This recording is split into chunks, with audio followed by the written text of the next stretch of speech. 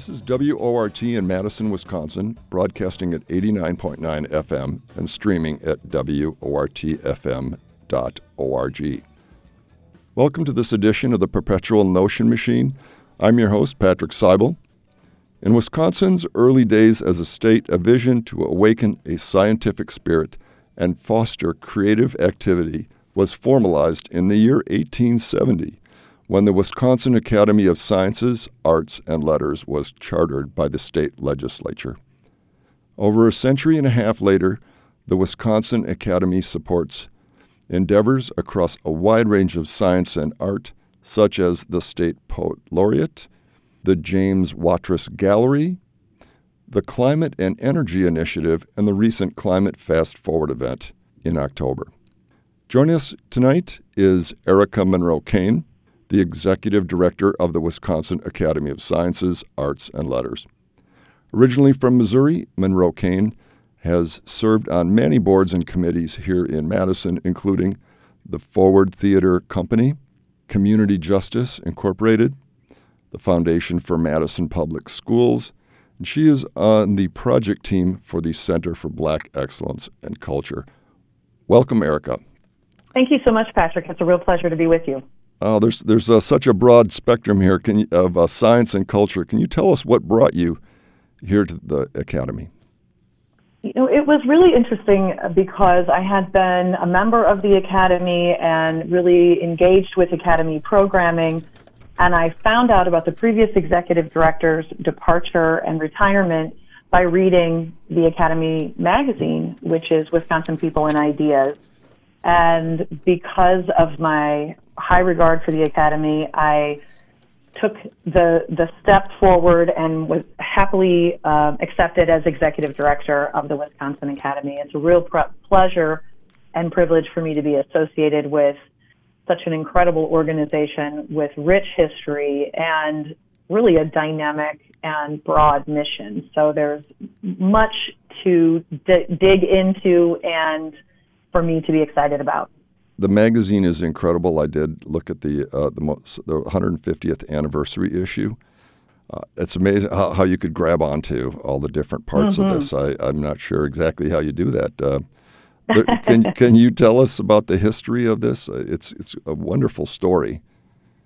Absolutely. So back in the early days of Wisconsin being a state, when the University of Wisconsin was first being established, the Wisconsin Academy of Sciences, Arts, and Letters was also established. And as you mentioned, that was in 1870. And the people that were involved in establishing UW-Madison were also really involved in the establishment of the Academy. And the Academy has this broad mission and is really an embodiment of the Wisconsin idea, which is shared both by UW-Madison University system as well as the Academy. And it's one of those really central concepts of how knowledge and thinking and creation can benefit people outside of the university system and across the state. And so the individuals that convened and created the Academy had that same broad mission for knowledge, scientific in particular, but also arts and letters, to really be shared in a way that would benefit the state. And this has been done in various ways over the past 150 plus years at the Academy. But I will say that there are some really interesting through lines, the exploration of how to protect the natural world, something that has been foundational to the Academy. Certainly, as you mentioned, a very big part of what we continue to do, as we've done with the Climate and Energy Initiative and the recent Climate Fast Forward Conference, but also the recognition of the value of arts and letters as well, and the publications that the Academy has been producing since its inception that really seek to share information and knowledge with people across the state in a way that will better their own individual lives and the state more broadly. You mentioned the Wisconsin idea. Now, isn't that more like about just over 100 years old versus 150 years old for the Academy? Well, it's interesting because the Wisconsin idea is credited to Charles Van Hise, and that was something that was a shared concern. It was really in the zeitgeist at that time, and it is foundational to the Academy in the same way that it is to the university. So it was a moment in time where that idea was really a shared and forceful one. And what the Academy was able to do, or set its mission to do, is to offer those connections across disciplines in a way that is intentional with the Academy and really something that the Academy has long seen power in, whereas at the university, information might have been more siloed than the Academy was designed to be. Okay, but given that it predates for 50 years, is the Wisconsin idea specific to the university to propagate or share make everybody a beneficiary of the activities at the university? But the Academy is even broader than that. Is there a connection with the university, or is there how does that relation work? Mm-hmm. So the Academy is not part of the university. It was always an independent organization, but it was created by some of the same individuals who were foundational at the university. And so it was set up to be an independent organization that would share information around the state in the pillars of the sciences, arts, and letters. And it is that same Wisconsin idea concept. Initially, the Academy was actually housed in the state capitol. And the idea being that the individuals who were leading academic research and thinking would be fellows of the Academy, and that information and knowledge would be made available to policymakers, for example, at the Capitol. So you can think about it as not a part of the university, but it was essentially set up initially in a way that would amplify some of the great work being done at the university, both to policymakers in the state capitol, but across the state more broadly. When you talk about the political link, I mean that's very interesting that this was actually originally housed within the Capitol. Because I'm thinking about the breadth of science and arts and natural resources, and how this is all it was under the Capitol, and the length of time and what we have. I mean, today we have a very politically polarized environment. So how on earth did this survive so long? Well, it's interesting. You know, I think one thing that the Academy has been able to do is really strike a delicate balance of wanting to improve life in the state in a way that is nonpartisan, when sometimes you would think that people from different places on the political spectrum wouldn't have common ground about what improving life may look like. But the reality is that there's a lot of shared values across the state, across many of the boundaries, whether they be political, urban versus rural versus suburban, northern Wisconsin versus southern Wisconsin, across generational differences and racial and ethnic differences. There is quite a bit of commonality, and respect for the natural world and regard for that in Wisconsin is something that has been true across the state for many people for as long as the state has been in existence, and really prior to that with the indigenous people and the Native nations.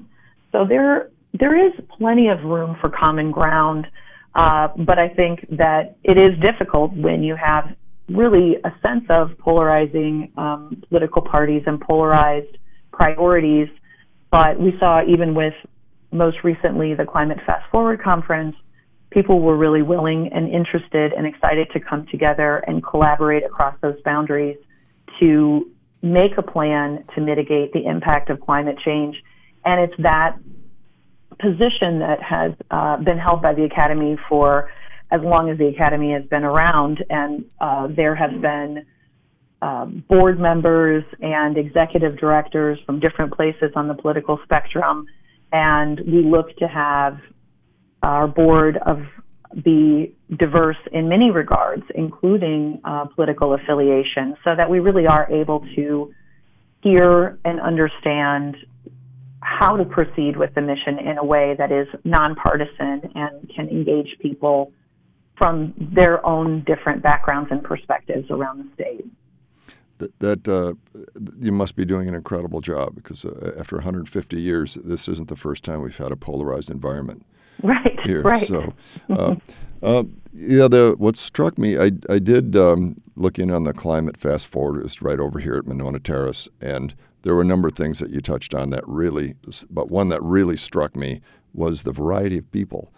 I thought this was not just participants, but these are participants, not just attendees at a conference, and how engaged they were, and how you had indigenous people, minority people, different ages, gender, people from all over the state. It was, I'm not sure, that there must be some formula that you have to get that kind of involvement that others could learn from. Yeah. It's interesting when you think about the Academy's history. There's a few points in the past that really jumped out for me, and I'll just read a quote to you here, Patrick. There's in February 1870, the early publication the Academy had called Transactions. There was a quote from John Wesley Hoyt on whether there should be female members in the Academy, and this is the quote: "The science and letters have neither country, color, nor sex. The straitjacket of superstition and bigotry no longer cramps and cripples investigation in any department of knowledge." So that's from the foundation in 1870. And I can't claim that the Academy hasn't had bias, racial, gender, ethnic bias in its long history, but it has been set up with the idea that we can all come together under the umbrella of knowledge and experience in these three pillars. And when we were planning for the conference, we knew that we had some relationships to build. We knew that we had value that we needed to provide, and we really needed to listen. I think that those are really essential in engaging any part of the population in the state. And when we came into planning for that conference, we had some progress to make. We hadn't had as much diverse engagement at the previous 2019 conference, and we were very intentional about that work. So some of the outcome that you mentioned in terms of diversity at the conference had to do with shared leadership going into the conference. So wanting to make sure that the communities that are on the front lines of climate change, who are disproportionately impacted by climate change, were around the table in designing the conference and really with shared leadership in how the conference programming would proceed and how to really amplify the voices of those who hadn't been at the table. And given the fact that the Academy does have this long history of collaboration with leading researchers and thinkers at the university, with other nonprofit organizations working in environmental and climate change spaces, as well as with policymakers, we wanted to build a bigger table. And it's not about who doesn't come to the conference. It's about how can we bridge those gaps, those relationship gaps, and some of the power dynamics that have been in the state for a long time and in the country for a long time, so that whether it's tribal nations or climate justice activists or farmers or industry representatives, that those are people that feel they have a stake in this, that they have a voice in this, and that their perspectives will be respected. And a lot of that has, as I said, to do really with being intentional about how you listen and engage authentically, and with really just sharing the decision making so that the conference itself can be one that is reflective of the populations around the state. And then that was really essential for us, of course, because the conference, as you said, was highly participatory. And so I say that because people were coming together not to sit and listen and learn. Some of that happened, of course, but to get around the table and say, what can we do to actually change the impact of climate change in Wisconsin in our lifetime, now, immediately, and in the long term? And if we don't have representation from people around the state, then the plan won't really engage those populations or their voices, and it won't be as realistic. So for us to be able to create a realistic plan, we need to understand the different perspectives for people around the state, and really, I think, create an environment where people can come together. And that was the goal of Climate Fast Forward, and I'm glad to hear that you felt that we met that goal, because that was definitely the feedback we had from the participants. There was a lot of energy at the conference and a lot of momentum created that we're excited to continue. One of the things that I was really impressed with, too, is the tribal nations that were represented, and some of the most important and leading work in transitioning from fossil fuels is they really lead in a lot of the sustainability and energy. And I've seen this I learned about this actually from doing the Perpetual Notion Machine in the areas of sustainable forestry. Can you say more about how you got the indigenous peoples involved? Absolutely. So the work that the Academy has been doing in the climate and energy area has been engaged with tribal nations for some time. And we have a few other programs that we have on a regular basis. We have a lunchtime series of talks where people can come together and learn about what's happening around the state regarding climate and energy, and we've had a local government series event.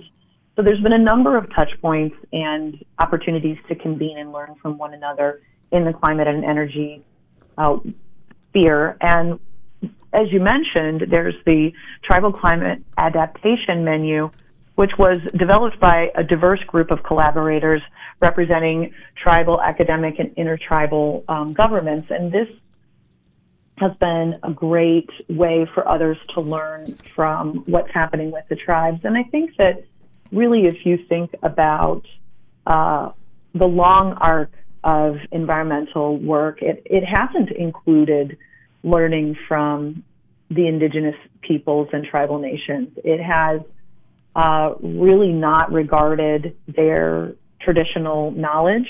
And that's something we are very intentional about not wanting to perpetuate. So in addition to inviting people to come and present on behalf of presenting tribal information, we also were really thoughtful about how we engaged with the tribes in a respectful manner.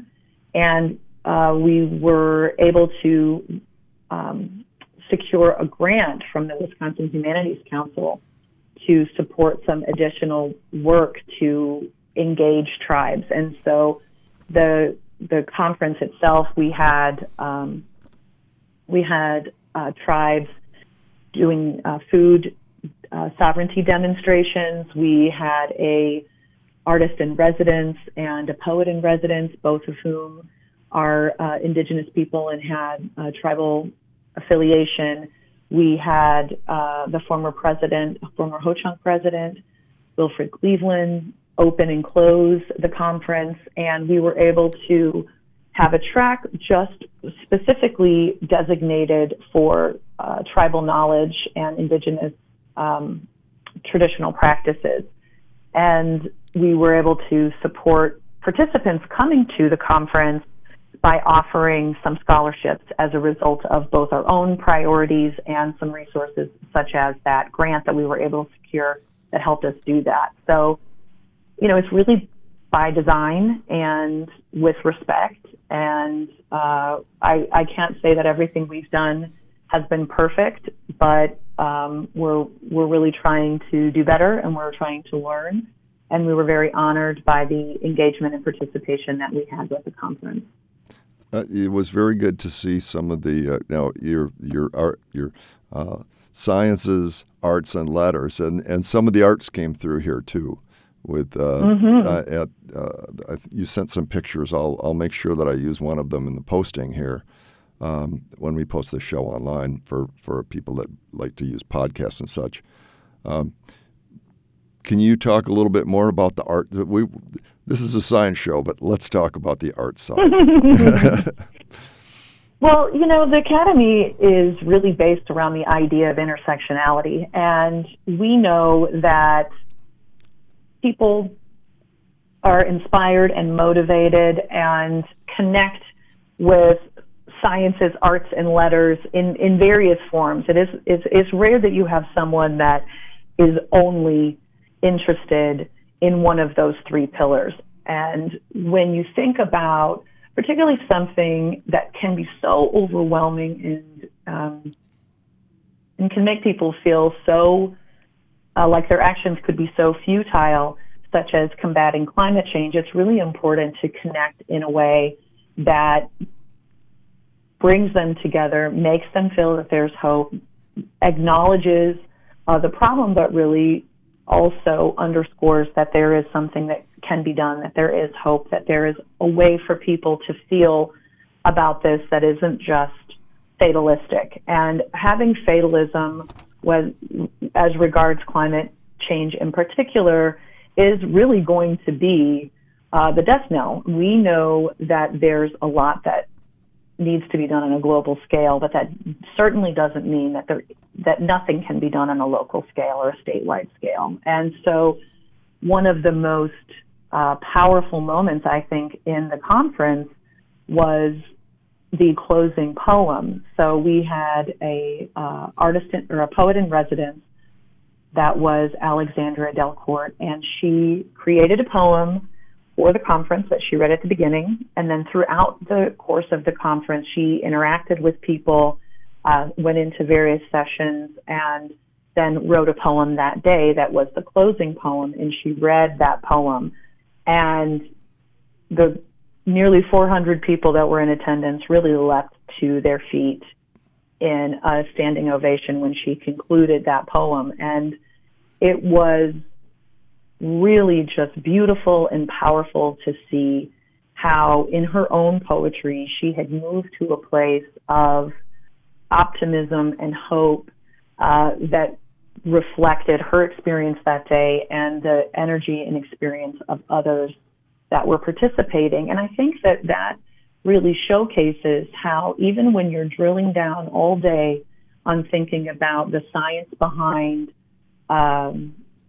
climate mitigation strategies and what is going to have the greatest impact, and thinking about what we have to do and the sciences that have led to those conclusions and the information that we have to digest, it is through the moment of, in this case, poetry, I think that made people feel the most unified and the most hopeful and the most inspired throughout the course of that day. And I think that's something that people will really carry with them. And we know that in many different art fields, there's exploration of scientific themes. There's certainly a lot of exploration of nature and environment, and certainly the changing environment and climate change that we see in visual arts and written arts.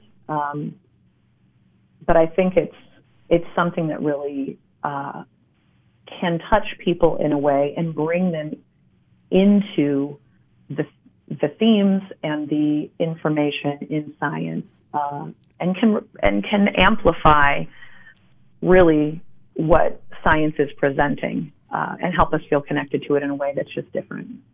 That's wonderful to how inspiring that is to individuals. Many people have to act on an individual basis, but to roll that up into a meaningful group direction or policy.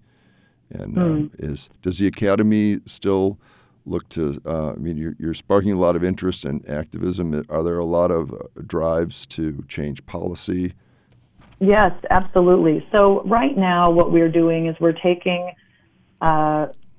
the consensus that was built in the conference around what are the, and it's really important, what are the actionable strategies? What is the work that we can get done? It may be that there are some things that you're like, this would have a huge impact, but if it's not something that we can really put into practice in the state, then it's not going to help us immediately. It might be useful information to have. It might even be something to work toward. But with the conference, we really wanted to look at what can we do practically together. And so we are taking that and we'll be creating, or in the process of creating, a plan that will come out of it.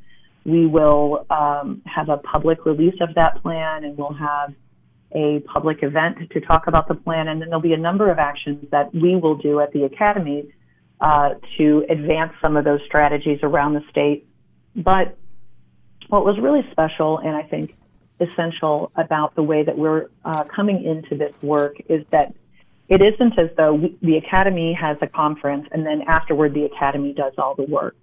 What we're looking to create, and what we've been proceeding with even going into the conference work, is what can you do? What can your organization do? What can your community do? What can your industry do? What are actions that you can personally take, or that your organization can take, or industry, or whomever you represent? What are the things you can have responsibility over? And it is that shared collective action that is really going to have the greatest impact. So the plan will reflect that. And in fact, everyone at the conference filled out a postcard about what action they will take personally, and then we'll mail those postcards to them. They all turn the postcards in, and we'll mail those postcards to them to check in on the actions that they committed to take. And so when we roll the plan out, the plan will already have individuals and organizations that will be engaged in the strategies and understanding the value of those strategies and ready to advance those strategies. For the people who are not involved in that, or people trying to catch up or have interest, do you have advice where they can go or what they could do to? Absolutely. I mean, that's one thing that's great about the Academy, is that we really, we're here for the state, and we're here for the state wherever you live, whoever you are. We want to connect with you. And the Academy has many doors in and ways to participate. So I would say first, go to the Academy website, take a look. We would love to have you as a member. Of course, as a nonprofit organization, we really do rely on individual contributions and membership. But I would say on the site, you'll also be able to sign up for updates, because when we look at how we're going to roll the plan out, hopefully people will become aware of that through opportunities like this to find out about it in the media. But they can really be on the front, at the front row in terms of getting these updates if they sign up for the email updates. And then they could find out about the plan. They find out ways to get engaged with the plan. And maybe they want to sit in on lunchtime conversations about what's happening around the state. Often those are ones where we showcase promising strategies or success stories around the state. They may want to come to an exhibition that is a visual arts exhibition at the James Watrous Gallery that explores some of these themes. There's often a lot of overlap between the Academy themes. And then, of course, if they become a member, they'll also be able to get the Wisconsin People and Ideas magazine, and that's a great way to stay in touch with not just what the Academy is doing, but people and ideas across the state. We really look to amplify those individuals and those stories and those thinkers and those creators in ways that are meaningful and valuable for people across the state. And that kind of just speaks to the civil discourse that the Academy has long been able to create, and those are some of the ways that we're doing that. It's really been a pleasure to speak today. Thank you. We've been speaking with Erica Monroe Kane of the Wisconsin Academy of Sciences, Arts, and Letters. Thanks to WRT's news director, Shali Pittman, for airing the show. I'm Patrick Seibel. Thank you for listening. Up next is Radio Literature. Have a great night.